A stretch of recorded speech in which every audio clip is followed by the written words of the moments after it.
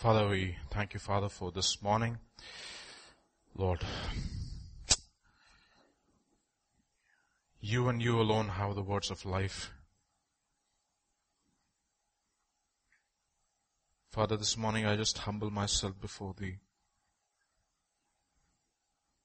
Father, unless you speak and you empower, I just can't even utter a single word. And even if I utter it, it will just fall to the ground. I pray, Lord, that you would touch me this morning. Absolutely, I'm dependent upon you, Lord, this morning. And not only me, O Lord, each one of us. For we have come not to hear from man, but to hear from you.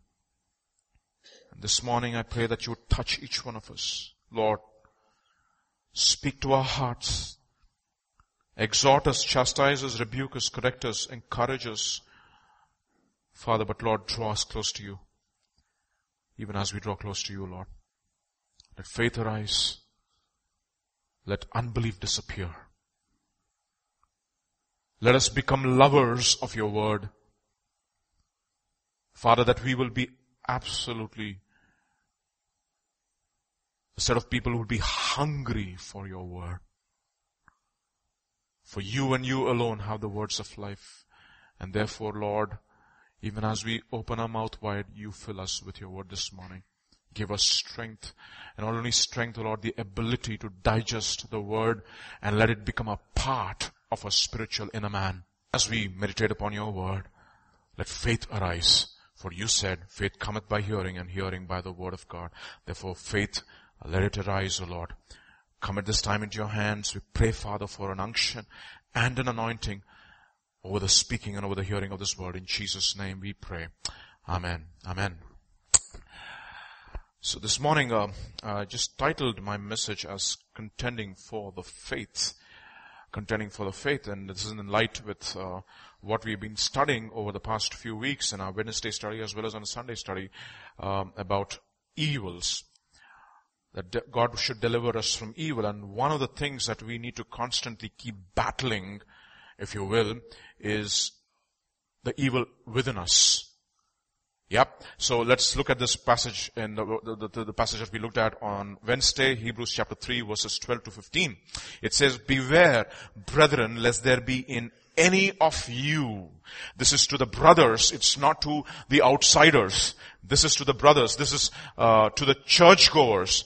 "Beware, brethren, lest there be in any of you an evil heart of unbelief in departing from the living God, but exhort one another daily, while it is called today." You need to understand, battling this evil heart of unbelief is a community effort.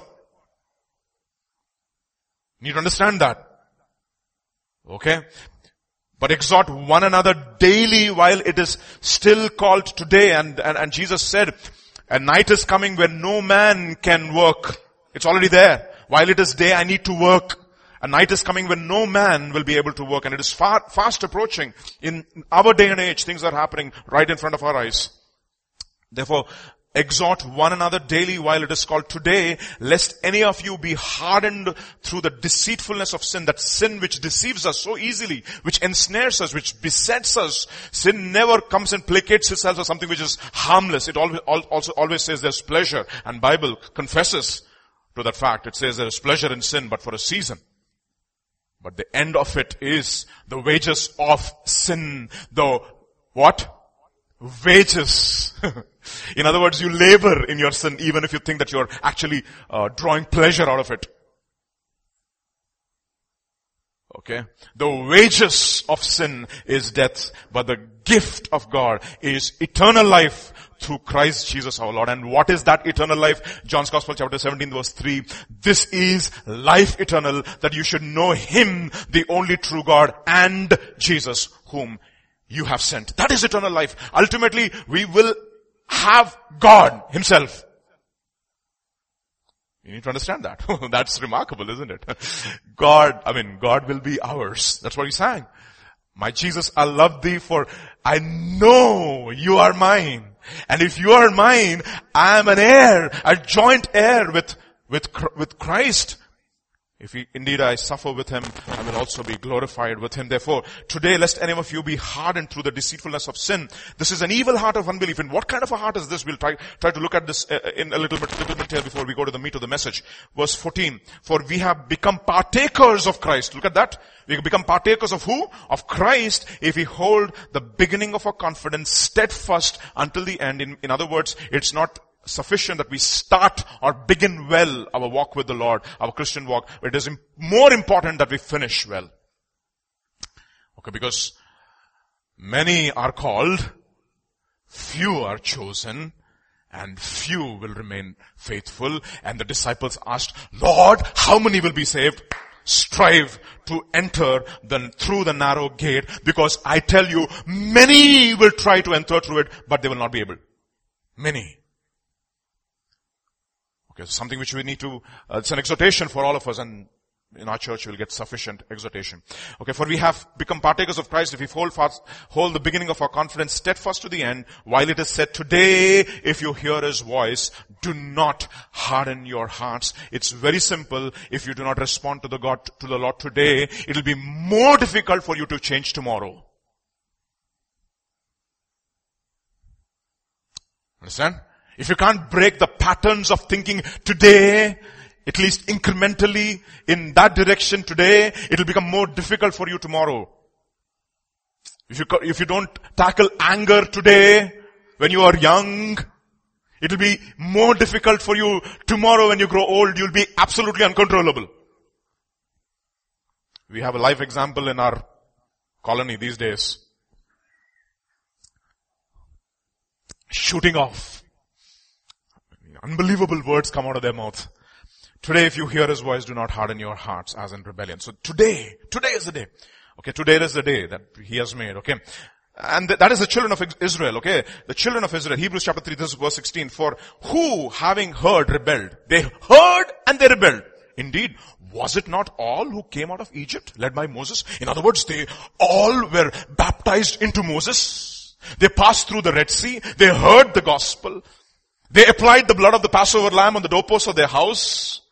They experienced grace. They came out of Egypt. Now with whom was he angry for 40 years? Is it possible that God can bring us out of our old way of life and still be angry with us? That's what it says. Was it not with those who sinned, whose corpses fell in the wilderness? And to whom did he swear that they would not enter his rest, but to those who did not obey? So we see that they could not enter in because of unbelief. You see, the evil heart of unbelief. Ultimately, they couldn't finish their purpose in life. It's quite possible that we could end up that way. That's what Paul tells the Corinthian church in 1 Corinthians chapter 11. He says, when you come to the Lord's table, ensure that you don't take part of the Lord's table in an unworthy manner. Judge yourself, because for this reason many among you are sick, many are weak, and many have fallen asleep before you finished your purpose. You're dead. You're gone. That is, you don't hear that often, right? But we need to scare you sufficiently so that we'll appreciate love. How do you know God loves me? We see the scary side first. You see? So, but let me just a small word of caution here though. There is two kinds of unbelief, at least to the best of my knowledge. There is one unbelief which is ignorant unbelief. Okay? For example, people outside the world, they do not know what it is to taste the word of God. They are ignorant because the God of this world has blinded their eyes, so they do not see the truth of the glory of the gospel. So they are ignorant. So there is one unbelief which is ignorant unbelief. I'm not talking about that unbelief. So let's see what that ignorant unbelief is. There is one guy who actually confesses to ignorant unbelief in the Bible. Let's see who that person is. In 1 Timothy chapter 1 verse 12 onwards. And I thank Christ Jesus our Lord. This is 1 Timothy chapter 1 verse 12 onwards. I thank Christ Jesus our Lord, who has enabled me because he counted me faithful, putting me into the ministry.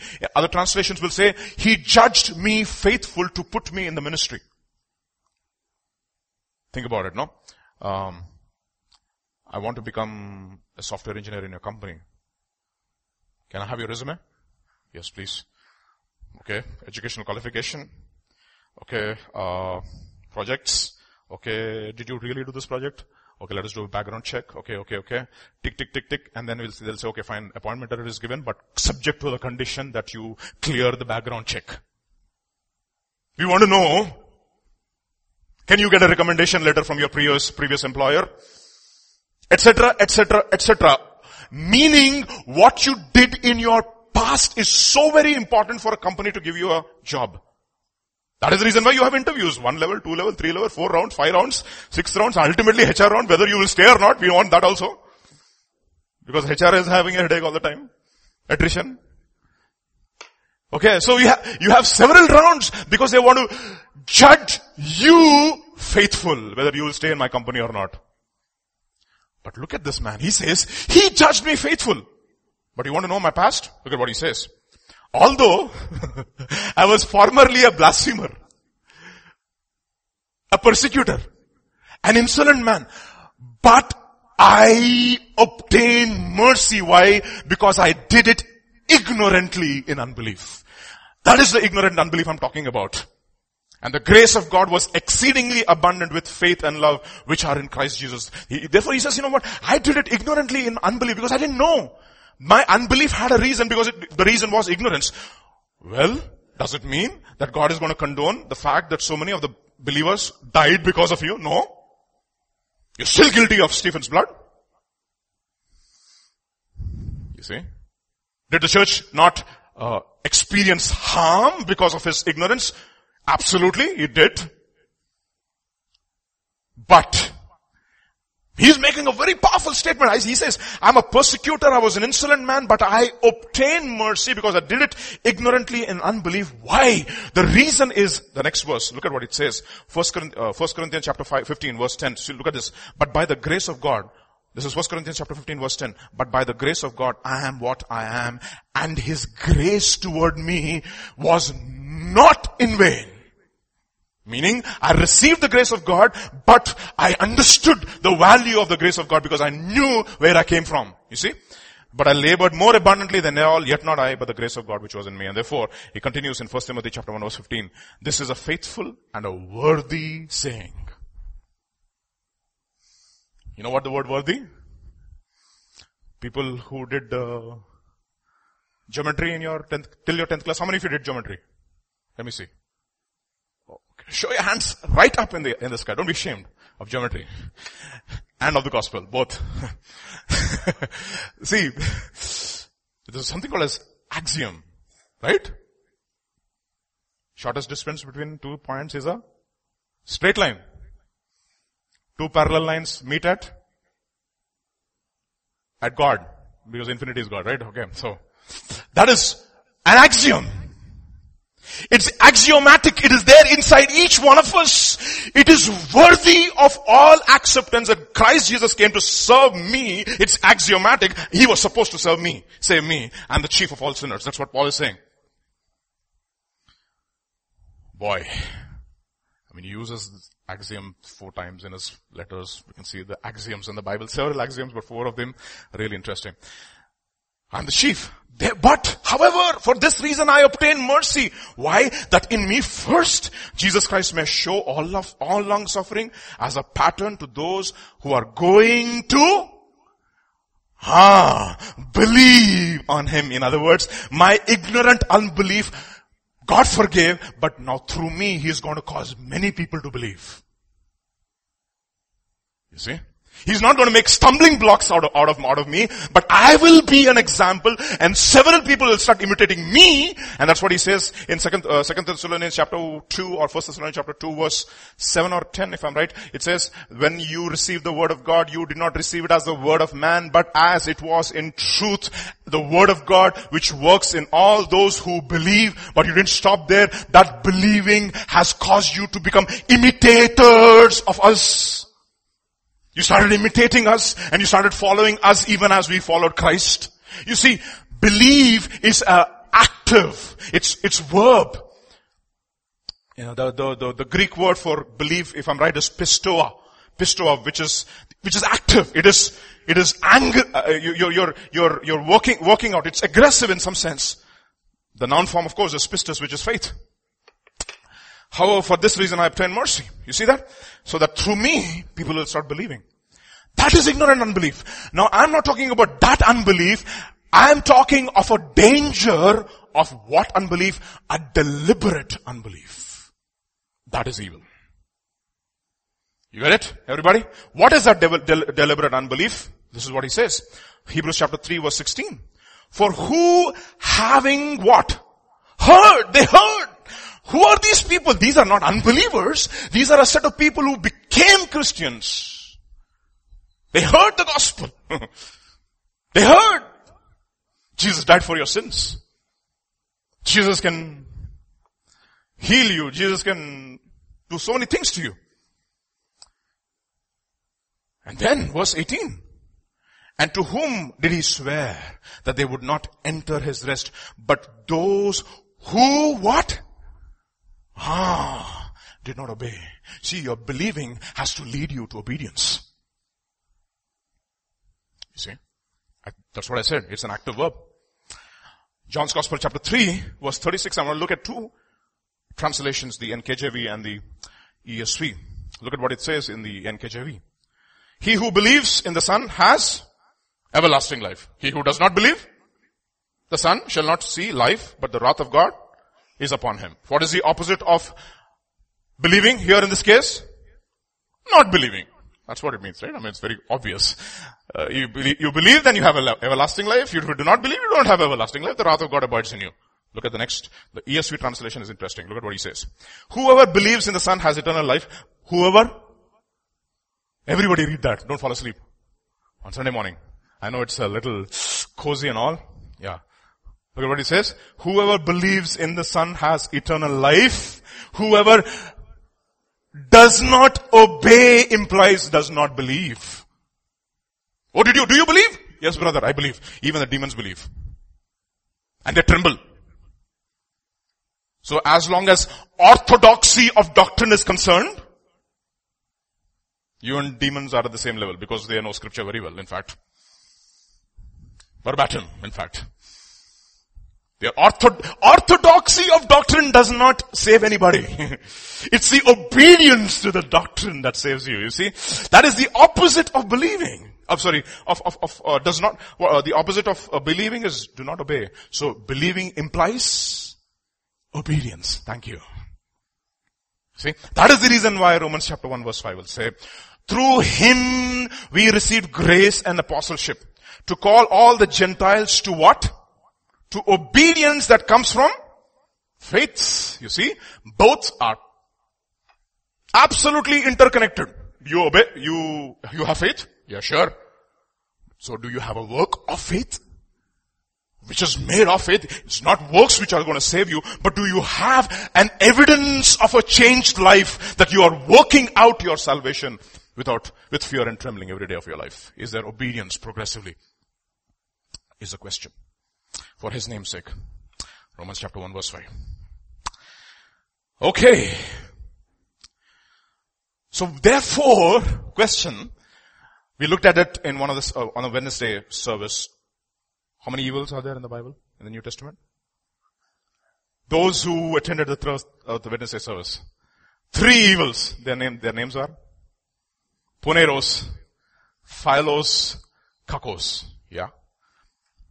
Yeah. Sure? Okay. So you get to learn some Greek also when you come to our church. So what is the evil one after? He's after what? He's after what? Thank you. He's after my faith. How does faith come from? Hearing. Hearing by the word of God. Faith cometh by hearing, hearing by the word of God. How do I know that the evil one is after my faith? Said, Simon, Satan has demanded that he should have you so that he can sift you as wheat.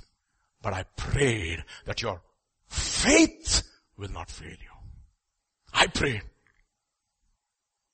I mean, that's a real remarkable statement. Simon. He doesn't even call him Peter because he's not acting like Peter now. He's acting like Simon, the fisherman with a language and an accent. You see? He is after my faith. You see, faith has, we call it believing has an action. For example, how many of you have seen the movie Matrix, the first part? Come on, don't be ashamed. Several times? 2 hands. Okay, good. Fantastic. There is a scene at the end where Morpheus and Trinity escape through the telephone, and Neo faces Agent Smith. And Trinity is like talking to Morpheus and saying, what is he doing? You know what Morpheus says? Anybody who knows the dialogue? Hey, you see, you haven't watched it. What is he doing? What is he doing? What is Neo doing? He's beginning to believe, yes. Neo was told this, like, you are the one. No, I'm not the one. And then suddenly at that point when he sees Agent Smith now, he says, let me do this. And then Morpheus says, he's beginning to believe. Boy, they copied a lot of our language, isn't it? They called their ship the Nebuchadnezzar. And their hideout the Zion. Anyway, so he is after my faith. In other words, he's after my obedience. He doesn't want believers to obey, because a believer in active obedience is a threat to the kingdom of God. You see? That is the point.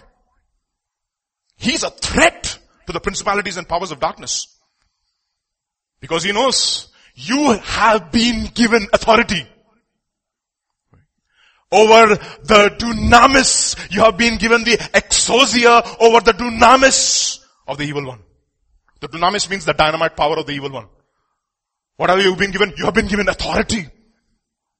Think about this traffic cop with a pot belly.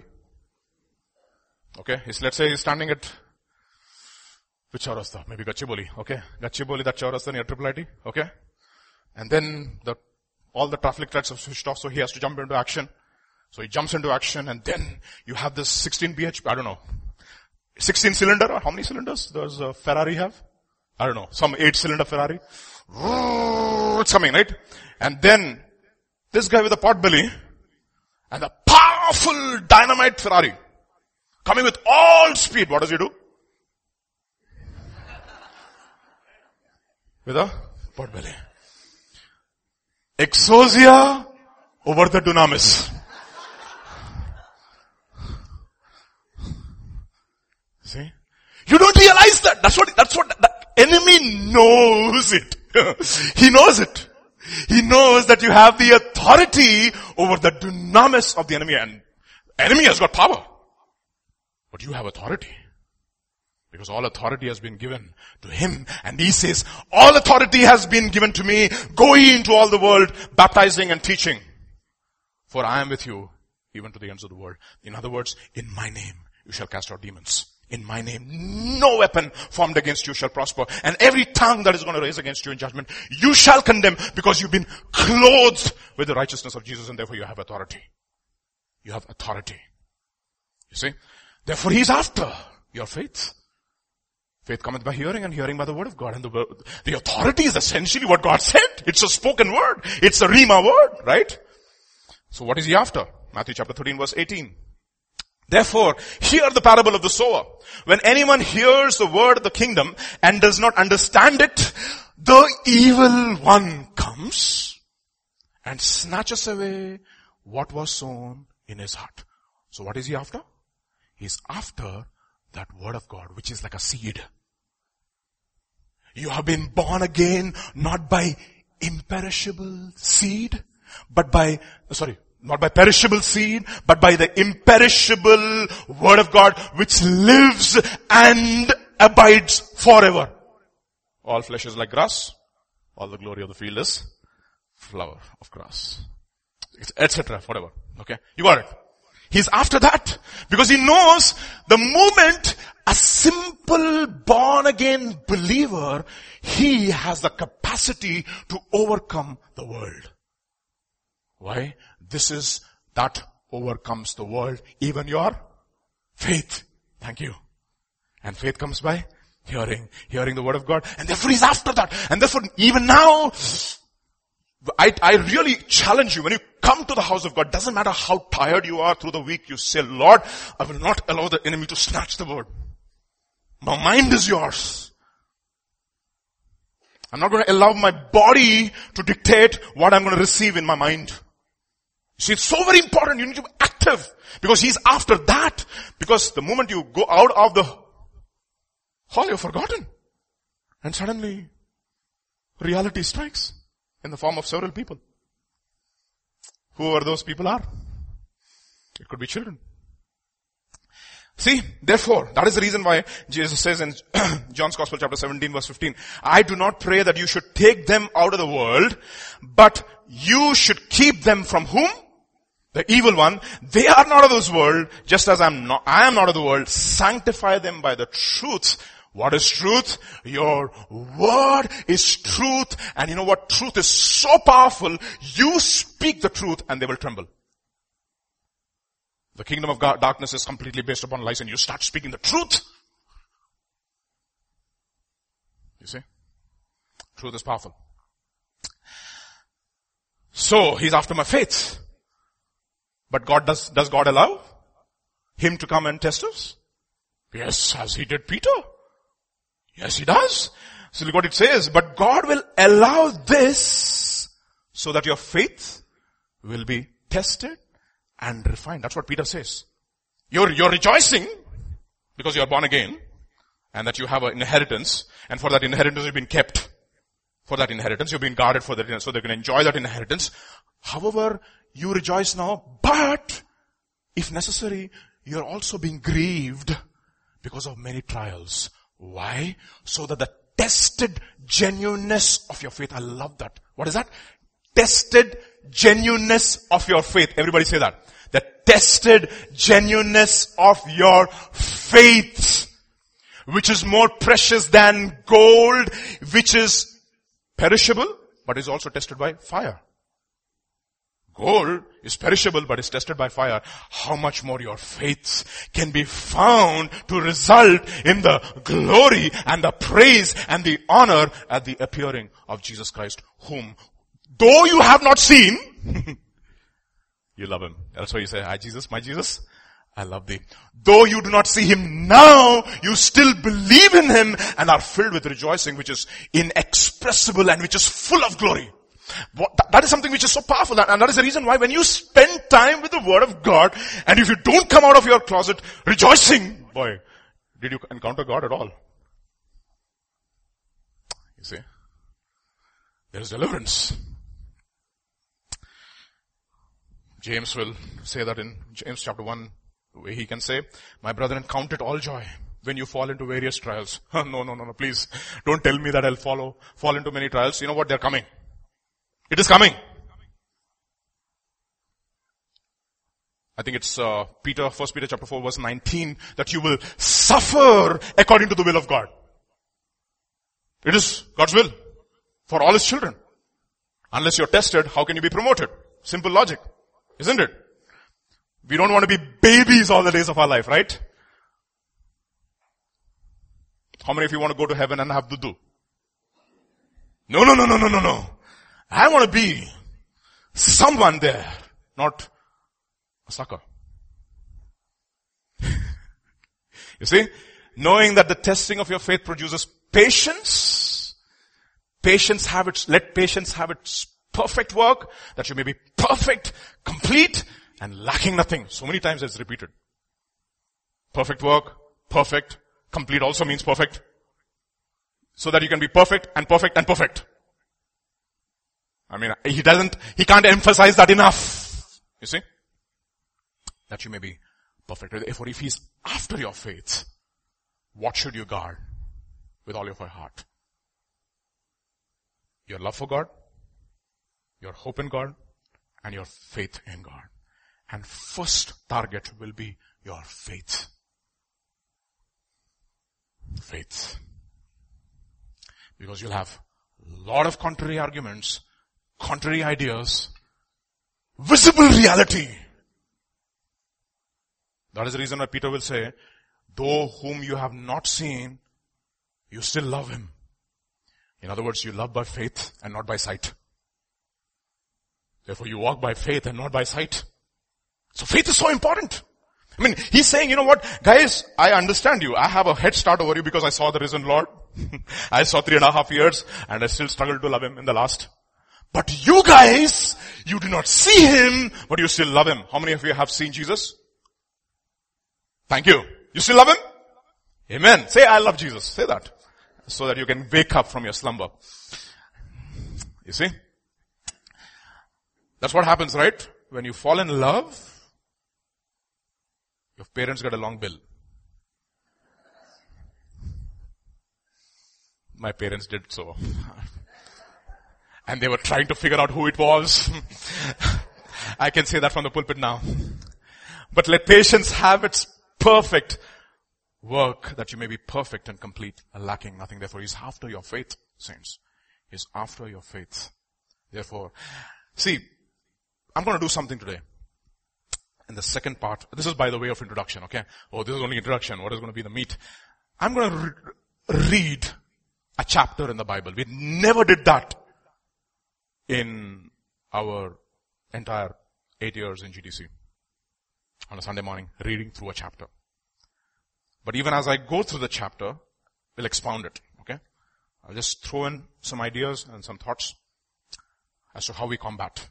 See, you need to understand this. We are in a battle. That is the reason why Paul says in 2 Timothy chapter 4 verse 7. By this time you should know. 2 Timothy chapter 4 verse 7. I fought the good fight.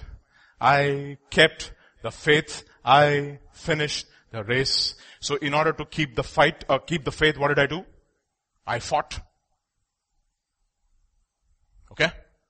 So, gird up the loins of your mind. Other translations, prepare your minds for action. Be sober-minded. In other translations, in other words, be clear in your mind. Sober means what? You're able to think clearly. Think actively. Gird up your minds for action. Think actively. Think clearly. A lot of people think very active, but not very clear. Some people are very clear, but it take a long time to respond. But he says, gird up the loins of your mind means prepare for action. And prepare and be clear in your mind. Be clear. Both things are very important. There's balance in Christendom. We don't exalt one over the other. So, fight for your, what? Faith. Yeah. So, that is the reason why I titled the message, Contending for Your Faith. Because he's after that. He's after that.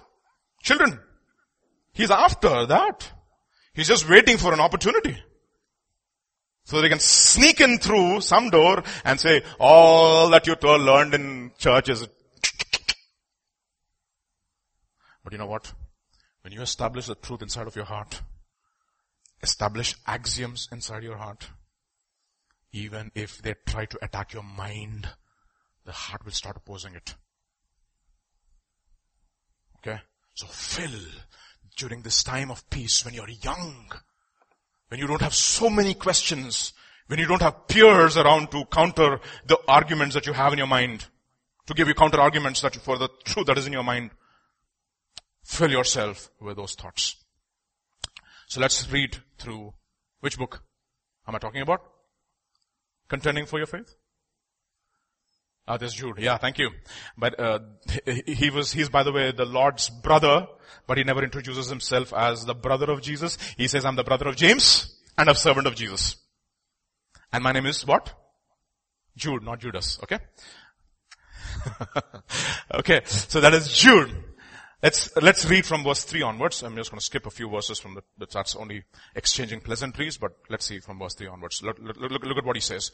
Beloved, although I was very eager to write to you about our common salvation. In other words, I started thinking, come on, let me write about the salvation, comma. Suddenly the Holy Spirit said, change direction please. Keep that in your mind, okay? Just imagine Jude, okay?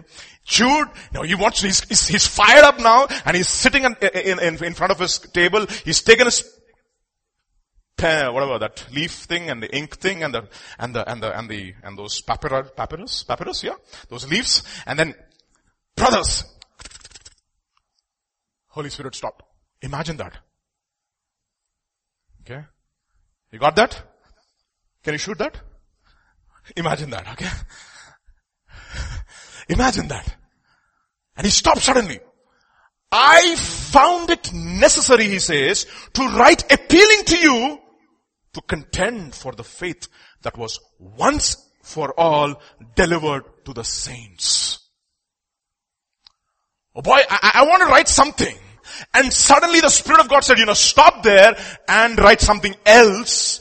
So I'm writing to you that you should start contending for the faith which is once and for all delivered to the saints. Why? Reason? How does the reason start in the Bible? Because is also called as. For. Thank you. See, by this time you're all scholars, you see.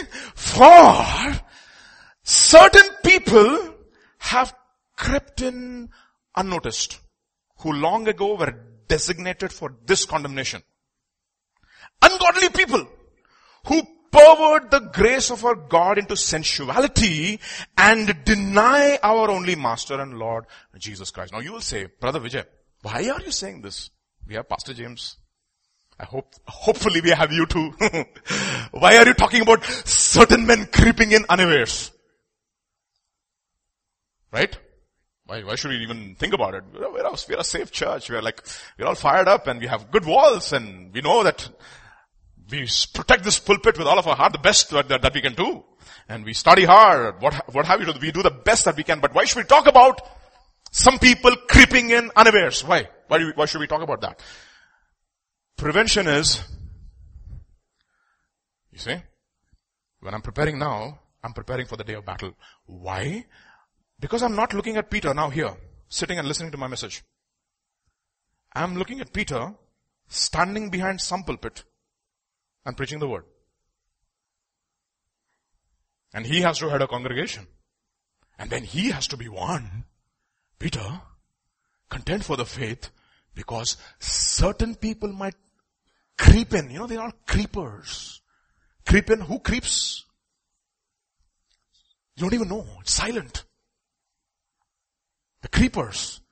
I mean, I don't know why money plant is called money plant. It's a creeper. It intrudes. You see? It creeps in unawares. I mean, you just leave it like that. Suddenly it's there inside your balcony. Hanging around. It's crept in. Unawares. You see? Therefore, be vigilant. And that is the reason we want to contend with those ideas which might creep in even in our own minds, because our mind is, who knows? Today you stand, tomorrow you fall. Who knows? Because scripture says, be very careful if you think that you're standing, lest you fall. Paul himself says, if even I come and preach to you another gospel. If Paul thought that he was vulnerable to deception, how much more you and I? Paul, who wrote the 13 epistles of the New Testament. How can you just take it for granted? That's what Solomon thought. I wrote the Proverbs, I wrote Song of Songs. Both romance and wisdom. I had brain and brawn as well. Beauty, whatever. You see? It's a very strange combination. Wise people can also be romantic. Yeah, Solomon. And he thought that he was beyond. Nobody can, but his wisdom became a very big handicap for him. You know that. It says, he was the wisest among all the people in his generation. In all of the earth, you could not find a wiser man than Solomon, and he fell away because of one area. So Paul says, you know what? Solomon could, I can also. Therefore, preempt. Why? Who are these ungodly people who deny our only Master? What is denying God? If you deny Him, He will also deny you. If you are faithless, he still remains faithful because he cannot deny himself. It's a very interesting combination though. We'll try to expand that later on. But who are these people who deny Jesus? Titus will explain that. Titus chapter 1 verses 15 to 16. To the pure, all things are pure. But to those who are defiled and unbelieving, what? Nothing is pure. But even their mind and their conscience is defiled. They profess to know God, but in works they deny Him. That is what it means. I'm a Christian, but look at the way you talk. I'm a Christian, then look at the way you dress. I'm a Christian, then look at the way you spend your money. You see? I'm a Christian. But that is what you profess, but when you deny it through your lifestyle. That's what it means. These are ungodly people, meaning they say they're God, they are godly, but they are not. They have a form of godliness as Paul would tell Timothy, but they don't have power to overcome sin. And therefore, why is he saying that? Why is he saying that? Look at what he says. He's using the same argument that we used in Hebrews chapter 3. Now I want to remind you, although once fully you knew it, read that please, everybody. Who saved? Jesus saved who? Okay, let's read that, okay? That Jesus who saved the people out of the land of Egypt. Oh, it's Jesus who saved them. I thought it was God who saved them. You know, the Septuagint actually translates the Lord as Jesus. The Old New Testament, the old ancient texts. That is the reason why ESV is a little interesting. Okay.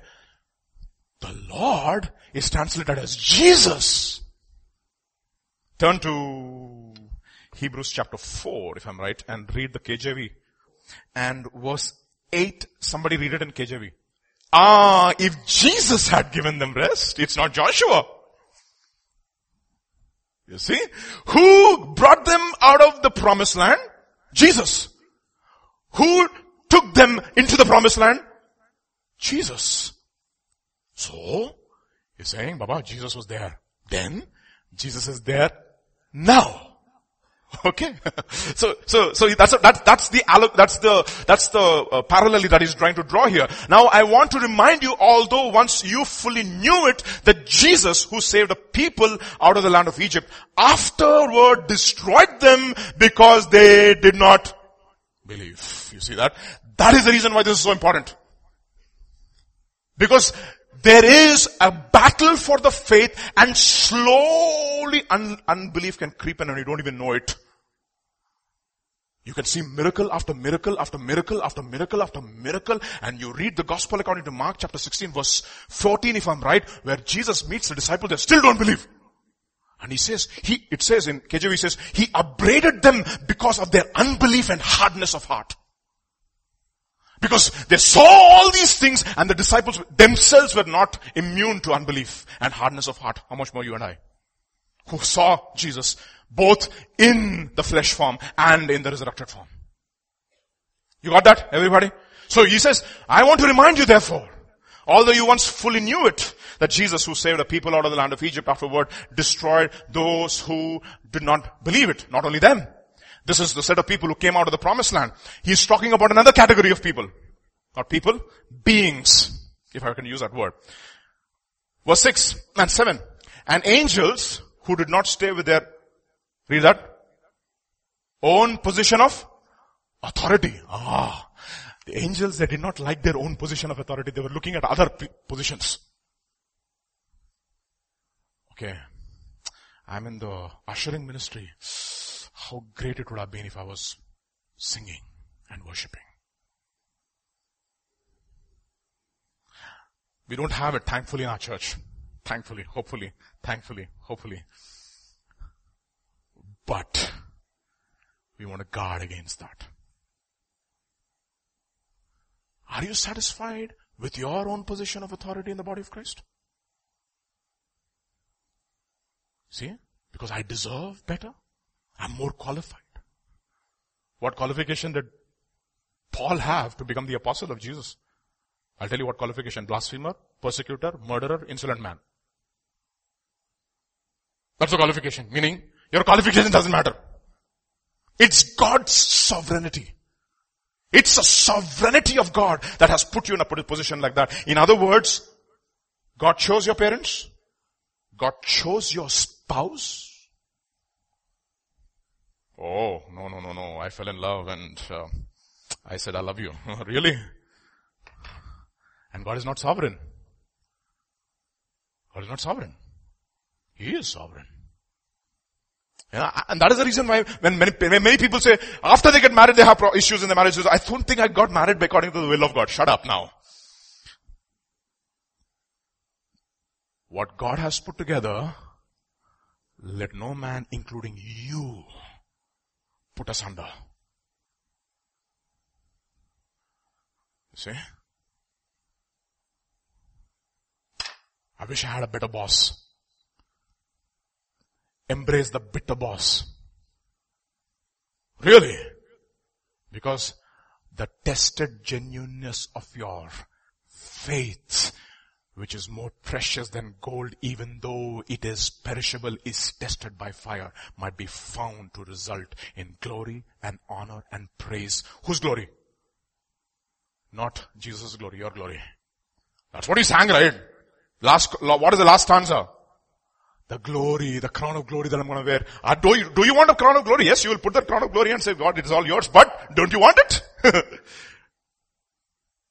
See, that is the reason why many of our songs in the contemporary age, we don't sing those songs and you can't even draw scripture out of them. You have to search, oh, that is there in the Bible. Okay, fine. Yeah, fine. That word is there.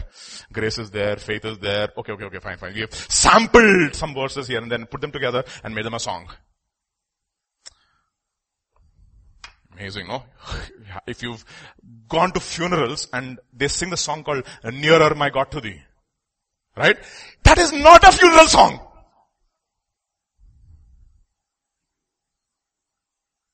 That is Jacob's story how Jacob became Israel. It's a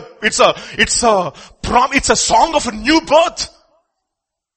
And these guys are taking the coffin, nearer my God to thee, nearer to thee. As if he was not nearer when he was still walking on the earth.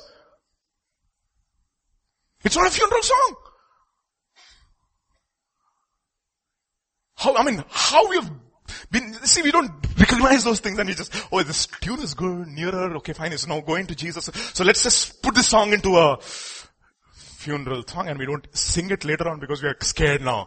I don't want to die.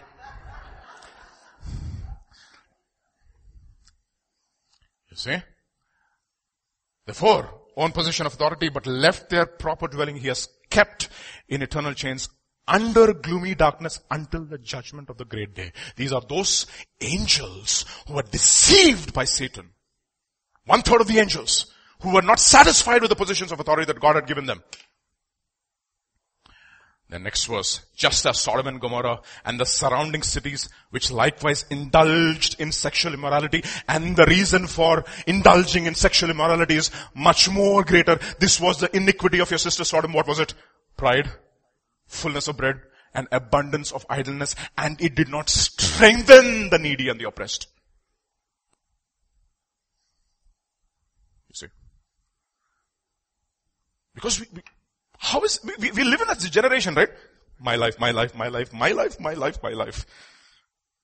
salvation, my sanctification, my glorification. You see? I will be a part of the church for my sanctification, my glorification. The motive is me. See? We will never say, like Apostle Paul, Lord, blot out my name. Can we say that? We don't. Lord, blot out my name so that my Jewish brothers can get in. Lord, save me and save my family. You see? We're all focused, self-focused, even in spiritual things.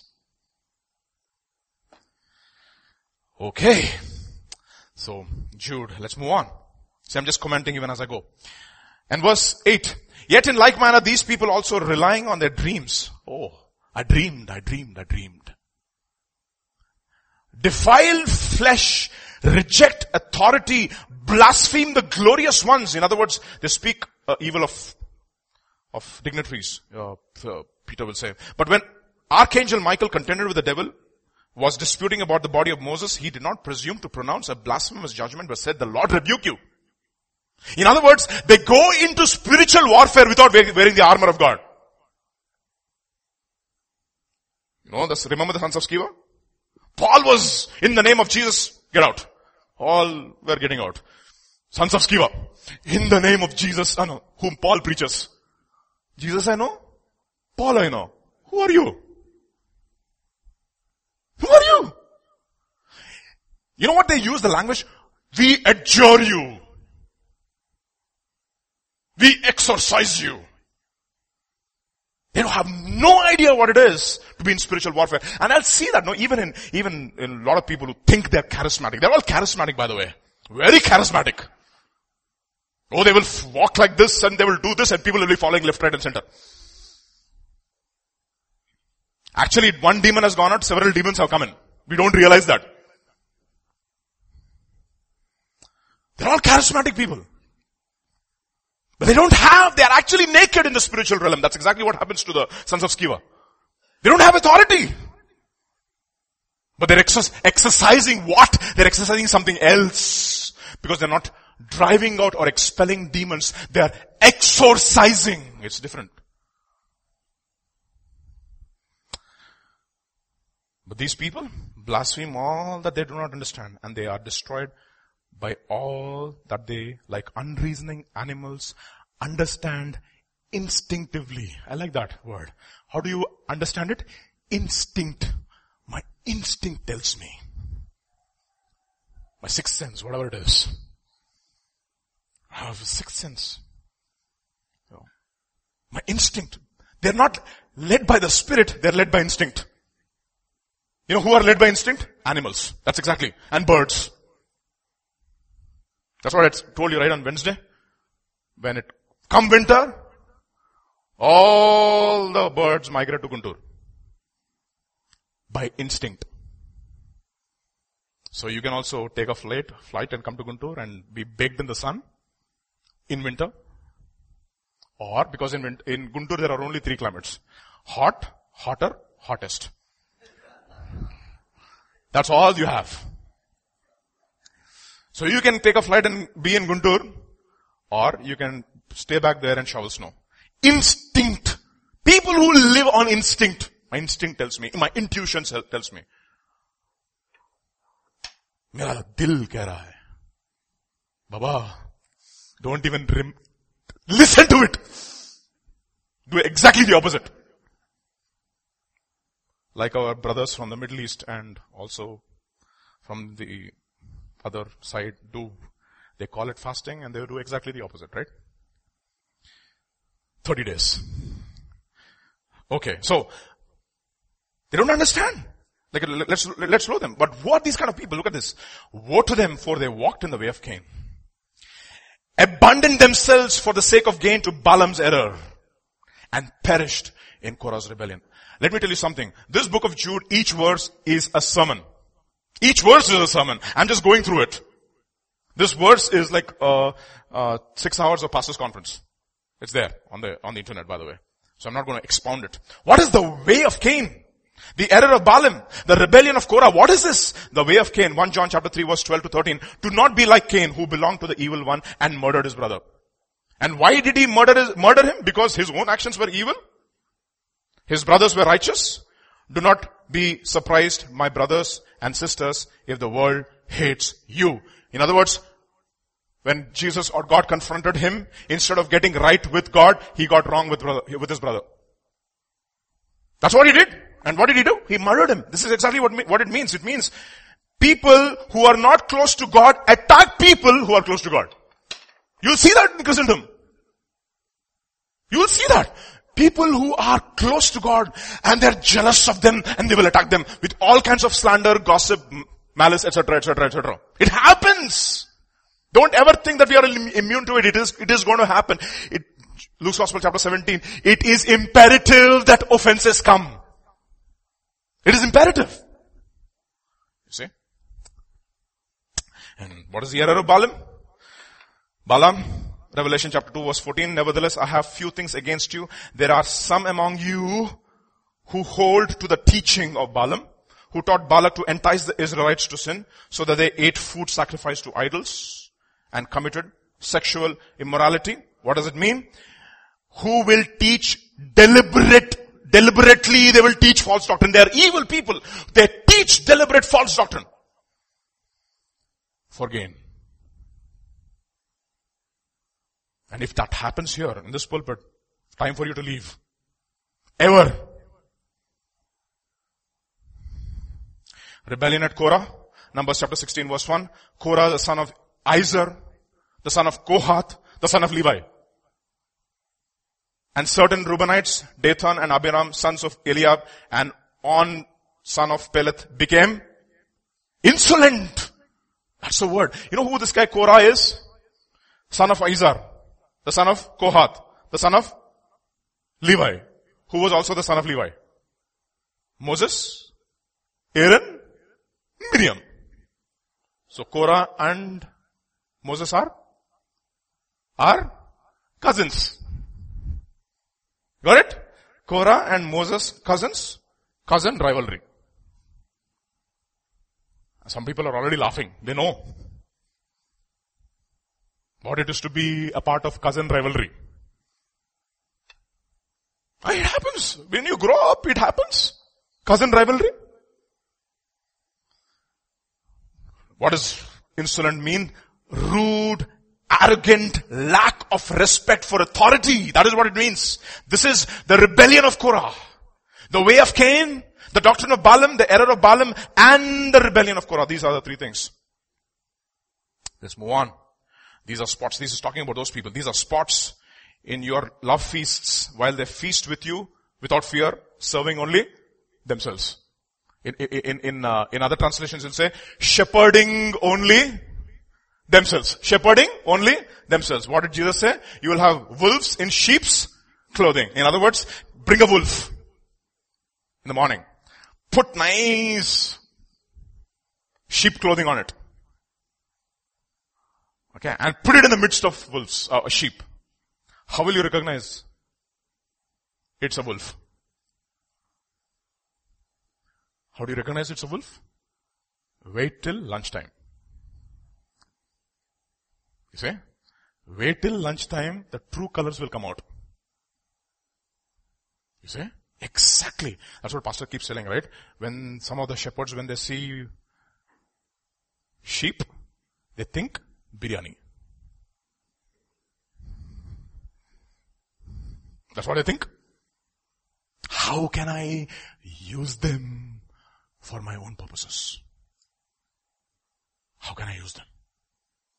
You know, David was the king of Israel, right? David was the king of Israel. What do kings do? Rule. You know what it says about David? David shepherded Israel. That's the difference. He didn't rule. He didn't rule Israel. He shepherded Israel. That's what he says. I have taken a shepherd after my own heart. I have made him a shepherd over Israel. And that's what he tells Peter. Peter, do you love me? My Jesus, you know that I love thee. Thou art mine. Feed mine. No, don't take from mine, in other words. They are clouds without water. Have you seen clouds without water? Well, you know, this is Rajkumar Ramachandran who I was using his study for this. It's very interesting what he says. He points out a verse in Proverbs about what do you mean by clouds without water? Look at what it says. This is Proverbs chapter 25 and verse 14, not 15, verse 14. Like clouds and wind without rain is a man who boasts of a gift he does not give. Let me read that. That is the ESV translation for you. Like clouds and wind without rain is a man who boasts of a gift he does not give. Okay, Peter, I'll take care of you, Peter. I'll help you out, okay? I'll help you out. I have it, Peter. I'll help you out. Peter's waiting. No help. But I'm going to help you, Peter. I helped you, you see, to get a loan and to get you in debt. You see, this is KJV. Whoever falsely boasts of giving is like clouds without wind and without rain. Clouds and wind without rain. This is important. You see, they don't have, in other words, you just wait for a while. Their true colors will come out.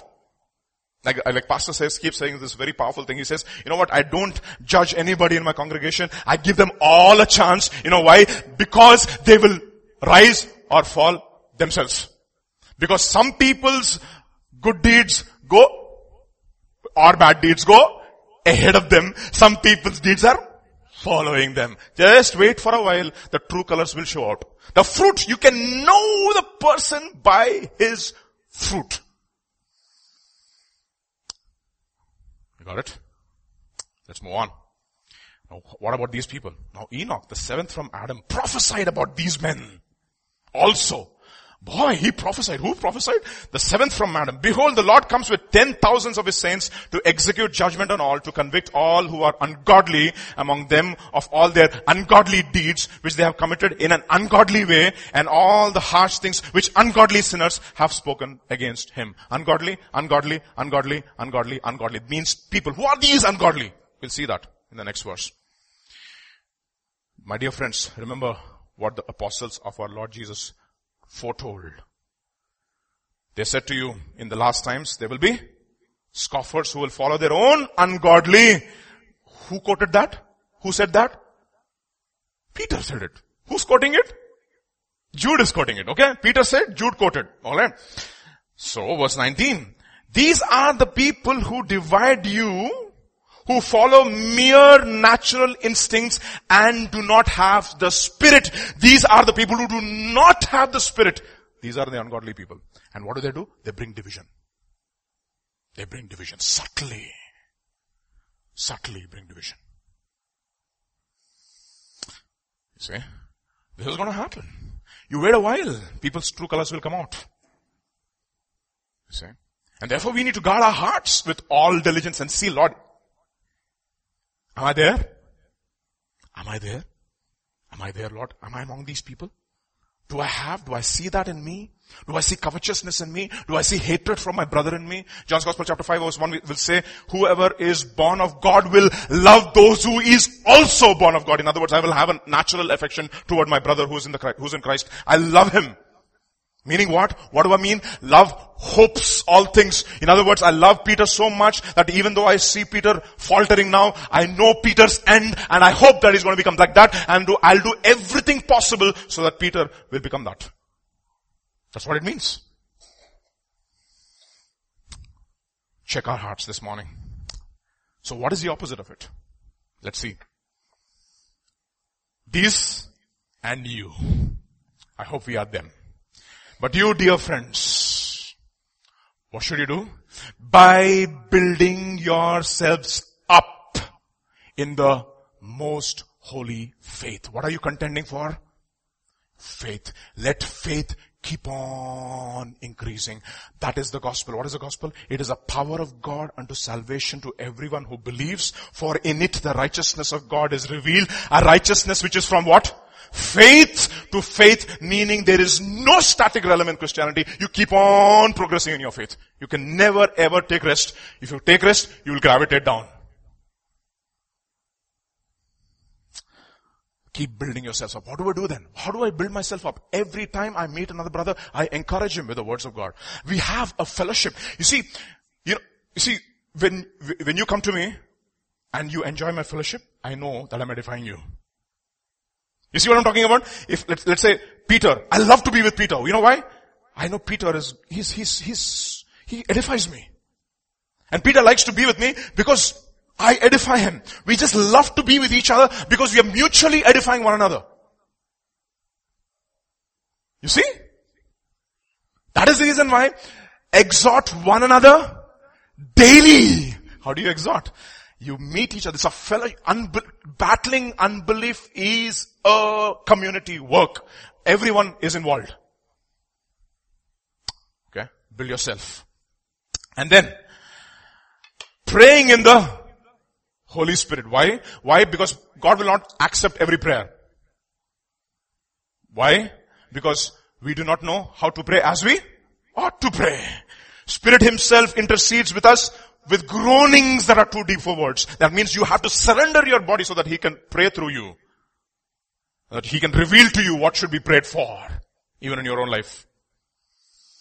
Keep yourselves in God's love as you wait for the mercy of our Lord Jesus Christ to bring you to eternal life. And then, be merciful to those who doubt. Don't say, you useless fellow. Don't say that. Be merciful to those who doubt. Save others by snatching them from the fire. Have this attitude that my life is for somebody else and I want to snatch as many people out. In order to do that, what God has given me, I will do it diligently. For example, I want to snatch people out from the fire. So what do? I study the word so that I can preach to you, so that you can go out and bring people out. You see, when I'm studying the word, I'm studying keeping you in mind, but I'm actually studying with keeping something else in mind. Somebody else will be snatched from the fire. Remember, Pastor Siddha Krishnan giving this very beautiful example. He says, the first miracle in John's Gospel. What is it? Everybody who's falling asleep. Turning water into wine. So what did he ask the servants to do? Pour the water into the 6 stone jars. What do they need? What is being poured? Meaning, the need could be wine, but God would be asking you to do something completely irrelevant to wine.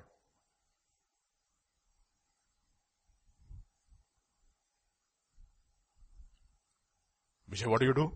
Do you evangelize? No. What do? I preach to my church.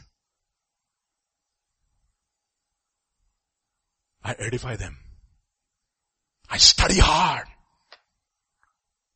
I learn the scriptures. I understand the scriptures. I prepare the word so that I can edify my brothers so that when they go out, they will be able to snatch people out. What am I doing? Is it directly snatching people out? No. I'm doing something so that something else will be affected. You see that? To others show mercy mixed with fear, hating even the clothing stained by the flesh. This is our part. If we do our part, what will God do? His part. Thank you. Let's see. To him who is able to keep you from stumbling and to present you before his glorious presence without fault and with great joy. To the only God, our Savior, be glory, majesty, power and authority through Jesus Christ our Lord before all ages, now and forever. In other words, you cannot do this unless God gives you grace to do it. You cannot. You cannot. You cannot do it. It's impossible. Work out your salvation with fear and trembling. Your part. But God is the one who works in you to will and to obey. His part. It's an incredible mystery. Study yourself to show approved unto God a workman that needeth not be ashamed, but God will give you utterance. You study, God gives you utterance. You wouldn't believe it. I'll tell you, this is my own struggle, no? I was preparing for this message. I worked on it for almost like 40 hours, close to 30 to 40 hours, somewhere in the middle. So when I'm preparing for a sermon, particularly I'm preparing myself. I'm not preparing the text per se. I'm preparing myself first. And then, I am from a lecturer background, so I want everything like, okay, fine. Point number 1, point number 2, point number 3. I don't like essays. Basically, if in mathematics exam, you don't like essays, right? You see the step 1, step 2, step 3, answer. Okay, you don't have patience. Point number 1, that's the reason why I find it very difficult to read C.S. Lewis. Not very easy for me to read C.S. Lewis. I can read Tozer because Tozer has got a lot of scripture interspersed, interwoven into the text, but C.S. Lewis is an essay. Okay, fine, so I got to draw scripture out of this essay. It's not easy for me to do it. People from literature background can easily do that, but I can't. Step number 1, step number 2, step number 3, step number 4. And so, I was struggling till 7:15 in the morning. I was like, Lord, do I do this? This is an essay.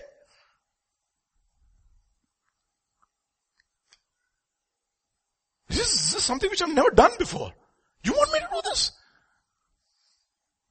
You see, the need is for wine.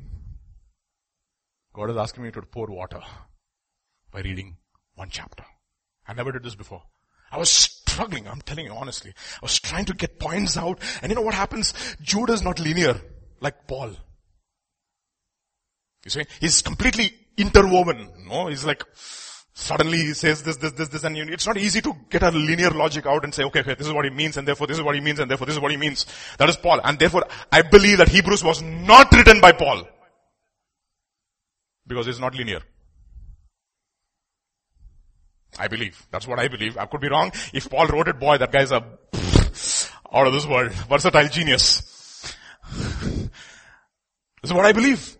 Because it's not linear. For example, the chapter on entering into the rest of God, scripture here, scripture there, okay fine, I'm just getting lost. It's making sense, but how do I draw out a linear order? You can't do that. You see? I mean, I can do because of this all day. I can do that. That's the way I think. But that is not the way Jude thinks. And I was struggling, Lord, can I just get something out? Like the way I do it in Romans, I can't. God said, just read this for the first time. I did it for the first time. You see, Jude, have you ever read it before, like the way we did it today? I hope you didn't. And I hope you will go back home and do it now. Just not read it. So much in it. To him who is able to keep you. I'll tell you something. The Lord keeps you. He who began a good work in you will be faithful to complete it. He is the author of our faith and the perfecter of our faith. He has given us an inheritance and he keeps us through his power by faith for that inheritance. You see? He keeps us. That is the reason he says, you want me to keep you? You want me to keep you? Draw close to me so that I can draw close to you. 2 Chronicles chapter 16 verse 9. You can, 10 actually. 19 and 9, yeah, 10. You know, the eyes of the Lord are going to and fro and searching out those people to whom he can show himself strong. Now think about it, no? I'm searching for somebody in my company, for my company. I'm searching out, I want, for this job profile, I want a guy, so do a talent hunt. So get resume, search, go to and fro the earth, search for a guy who will serve me. Now God is searching for people whom he can serve. You see the complete different order over there? You see, that is our God. The eyes of our God are going to and fro and searching for those whose hearts are hence so that he can show himself strong toward them. Will you be that man today? Will you be that boy today? Will you be that woman today? So that you can contend for the faith. You know what? God needs strong contending soldiers in these last days, and your age does not matter. Does not matter. 1 Peter chapter 4 verse 7 will say, time is sufficient that you have spent in sinning. How old are you? 17 years old. More than sufficient time you have spent in sinning. I'll end with this result. Now you have spent sufficient time. Even a 4-year-old has spent sufficient time. Remember that example that Pastor gave about this young girl who was going to have a baby boy? Remember? How many of you remember that? Young girl parents are going to have a baby boy. She's 3 years old. She's 3 years old, baby boy is going to come, and the parents are going to say, you know what, you're going to have a baby boy, you're going to have a baby boy, you're going to have a baby boy. And she's so excited, yay, I'm going to have a baby brother. And then the parents will say, you know what, we need to give a lot of attention to him. So I'm going to prepare you so that, we all will love our brother. Papa is going to spend time with her, with the boy. Mommy is going to spend time with the boy. So we may not spend so much time with you. It does not mean that we do not love you. And suddenly, this fellow is going to come and steal my love. And you know what she tells the mother? Can we not have the baby, please? In other words, can you kill the baby? 3-year-old. You have spent sufficient time. 3 years is enough for you to murder. At least have thoughts. Spend sufficient time. In this day and age, you have spent sufficient time. By the time you're 5 years old, you know it all. But thank God, where sin abounds, grace abounds, much more. Amen. And thank God that He gives us grace and He says, you know what? You love me. You say, Lord, draw near to me and I will draw near to you and I'm going to keep you so that you can enjoy that inheritance. You'll be kept by the power of God so that you can enjoy the inheritance that I have for you, the salvation which is going to be revealed in these last times. Even as we stand this morning, I just request the worship team to come and we'll just sing, My Jesus, I love thee, I know thou art mine. And this time when we sing, let us sing with all of our heart and let us mean every stanza. All mainliners who are here, just love it. This is our heritage. Let us sing it. Let us make it as an anthem. My Jesus, I love thee. I know thou art mine. For thee all the follies of sin I resign. My gracious Redeemer, my Savior art thou. If ever I loved thee, my Jesus, 'tis now.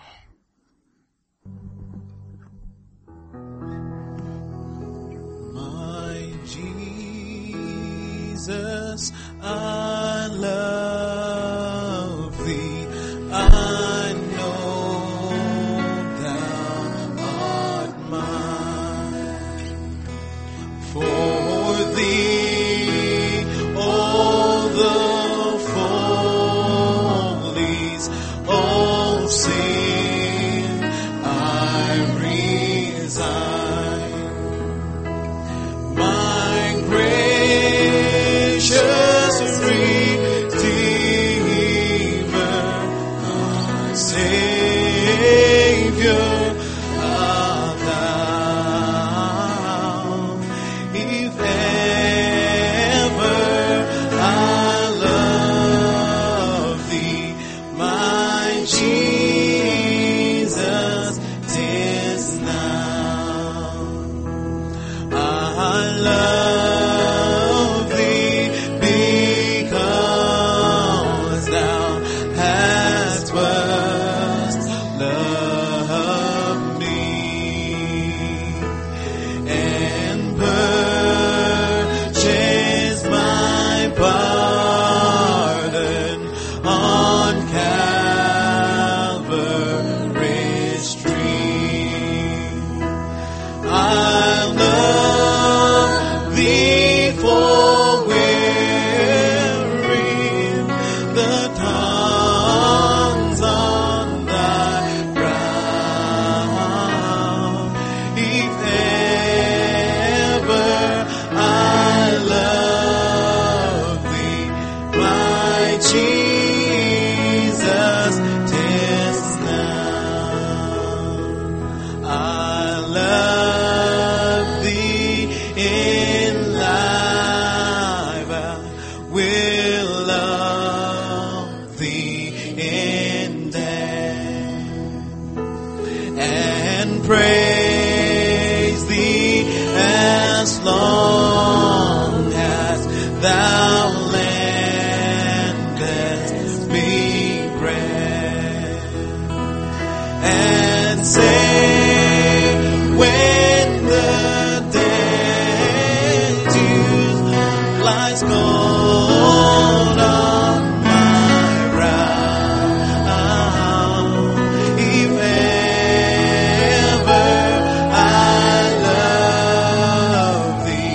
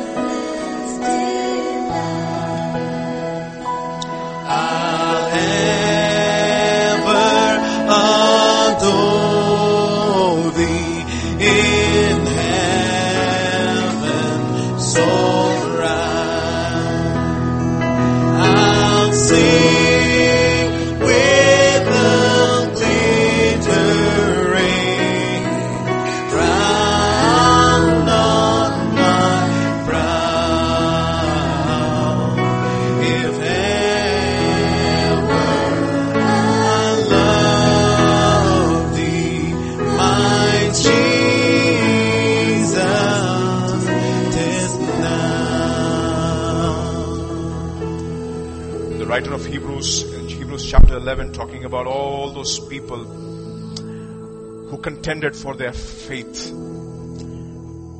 He says that some received their dead, but some did not receive. Some, the world was not worthy of them. They were dwelling in caves and in rocks because they were looking forward to another kingdom. And they considered all the suffering that they went through for that faith worth it, because their hope was in another kingdom. And this morning, I just want to encourage each one of us this morning. If you say, Lord, my love has grown cold, oh Lord. My heart has grown hard. There's unbelief creeping in, oh Lord Jesus, in some areas of my life. I know it. I know it, oh Lord. Because I've been waiting and waiting and waiting and nothing is happening. And therefore, Lord, I've become impatient. I don't believe that you're going to work on my behalf anymore. But God says, this light and momentary affliction is working for you at an eternal weight of glory. It's a momentary affliction. You're going through this because I'm refining you 7 times over. 7 times over. The temptations are strong because I'm refining you 7 times over. The trials are difficult because I'm refining you 7 times over. I'm preparing myself for myself a bride which is absolutely fired up and loyal and loves me with all of her heart. A bride which is going to sit on my right hand and who's going to rule along with me all eternity.